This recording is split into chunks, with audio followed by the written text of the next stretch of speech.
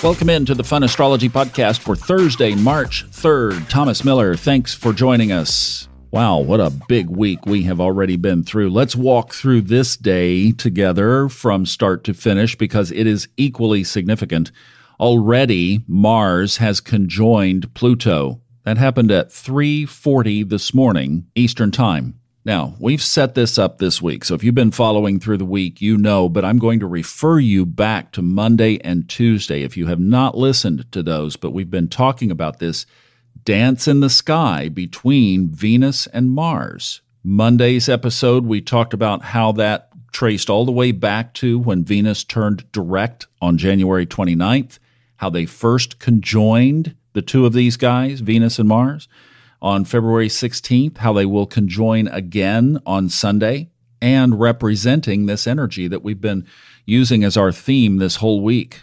Because they are so connected, you would think, well, then when is Venus going to conjoin Pluto? Good question. Today, 12:36 p.m. So see, they're about, 9 hours removed from each other? Now remember, we know this from the moon, that applying, or in lunar terms, waxing energy is when energy is building. And then it culminates when the conjunction happens. And then it starts to wax or wane or fade away, or in television production terms, fade to black after that. So this is the peak, the pinnacle that we have been building up to.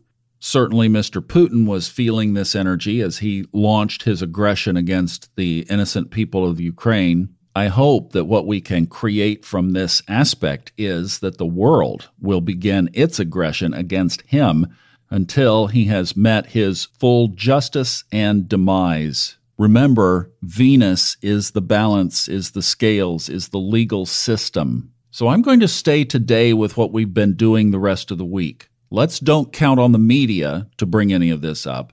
Let's don't count on any other external source to bring any of this up. We have to do it within, and we are conscious creators.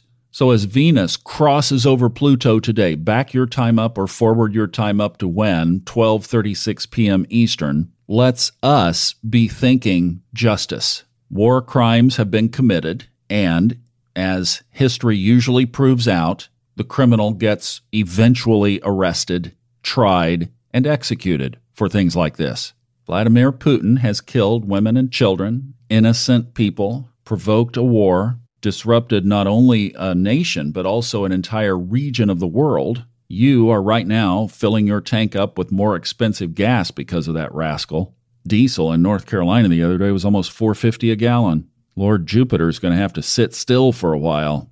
That's my Sprinter van that I've been traveling around in. If you're new to the podcast, yeah, I mean, Jiminy, crikey, 100 and something bucks to fill the tank up now. So we're all feeling it, but Venus is also crossing Pluto. So the symbolism to hold in mind is that just as warrior-esque as Mars is, and just as amplifying of that energy as Pluto is, and just as much as there is symbolism of destruction, let us also bring Venus over that whole wave and say one day there will be justice. And it will be just as strong, parentheses Pluto, and it will bring him down and he will suffer, parentheses Eris. Astrology is built on polarity, so let us stand for peace and justice. Now, to give us a nice little bit of emphasis to this, the moon has been in Pisces. Obviously, we had our new moon yesterday. Do you like sequential numbers? Because at 4:44 this afternoon, the moon goes void of course. Then at 7:52 this evening, it moves into Aries.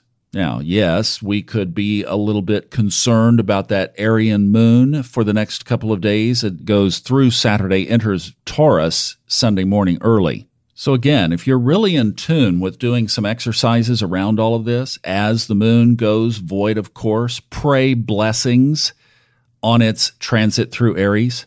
And again, as you lift your energy up in prayer, see the peace. Don't ask for it. Feel the peace. Envision the news stories of the harmony and of the world coming together to put the Ukraine back together. the headlines of Vladimir Putin being arrested and in house arrest somewhere in the world. The reverse images of babies being born again in safety. Can it be that on Earth? To a degree, I think it can. Steve had a good point in the interview from last Saturday where he said, Earth is a place where we come down here to mix it up. Well, I think that what the sky gives us is that ability to see into the higher realms. And that's what I'm saying is let's just stand in that energy and put it out there. All right, TGI Friday tomorrow to set up the weekend. I'll see you back then. Have a great Thursday. A couple of good things that we can do today as we send the energy of peace out into the sky. Thanks for listening. I'll see you tomorrow.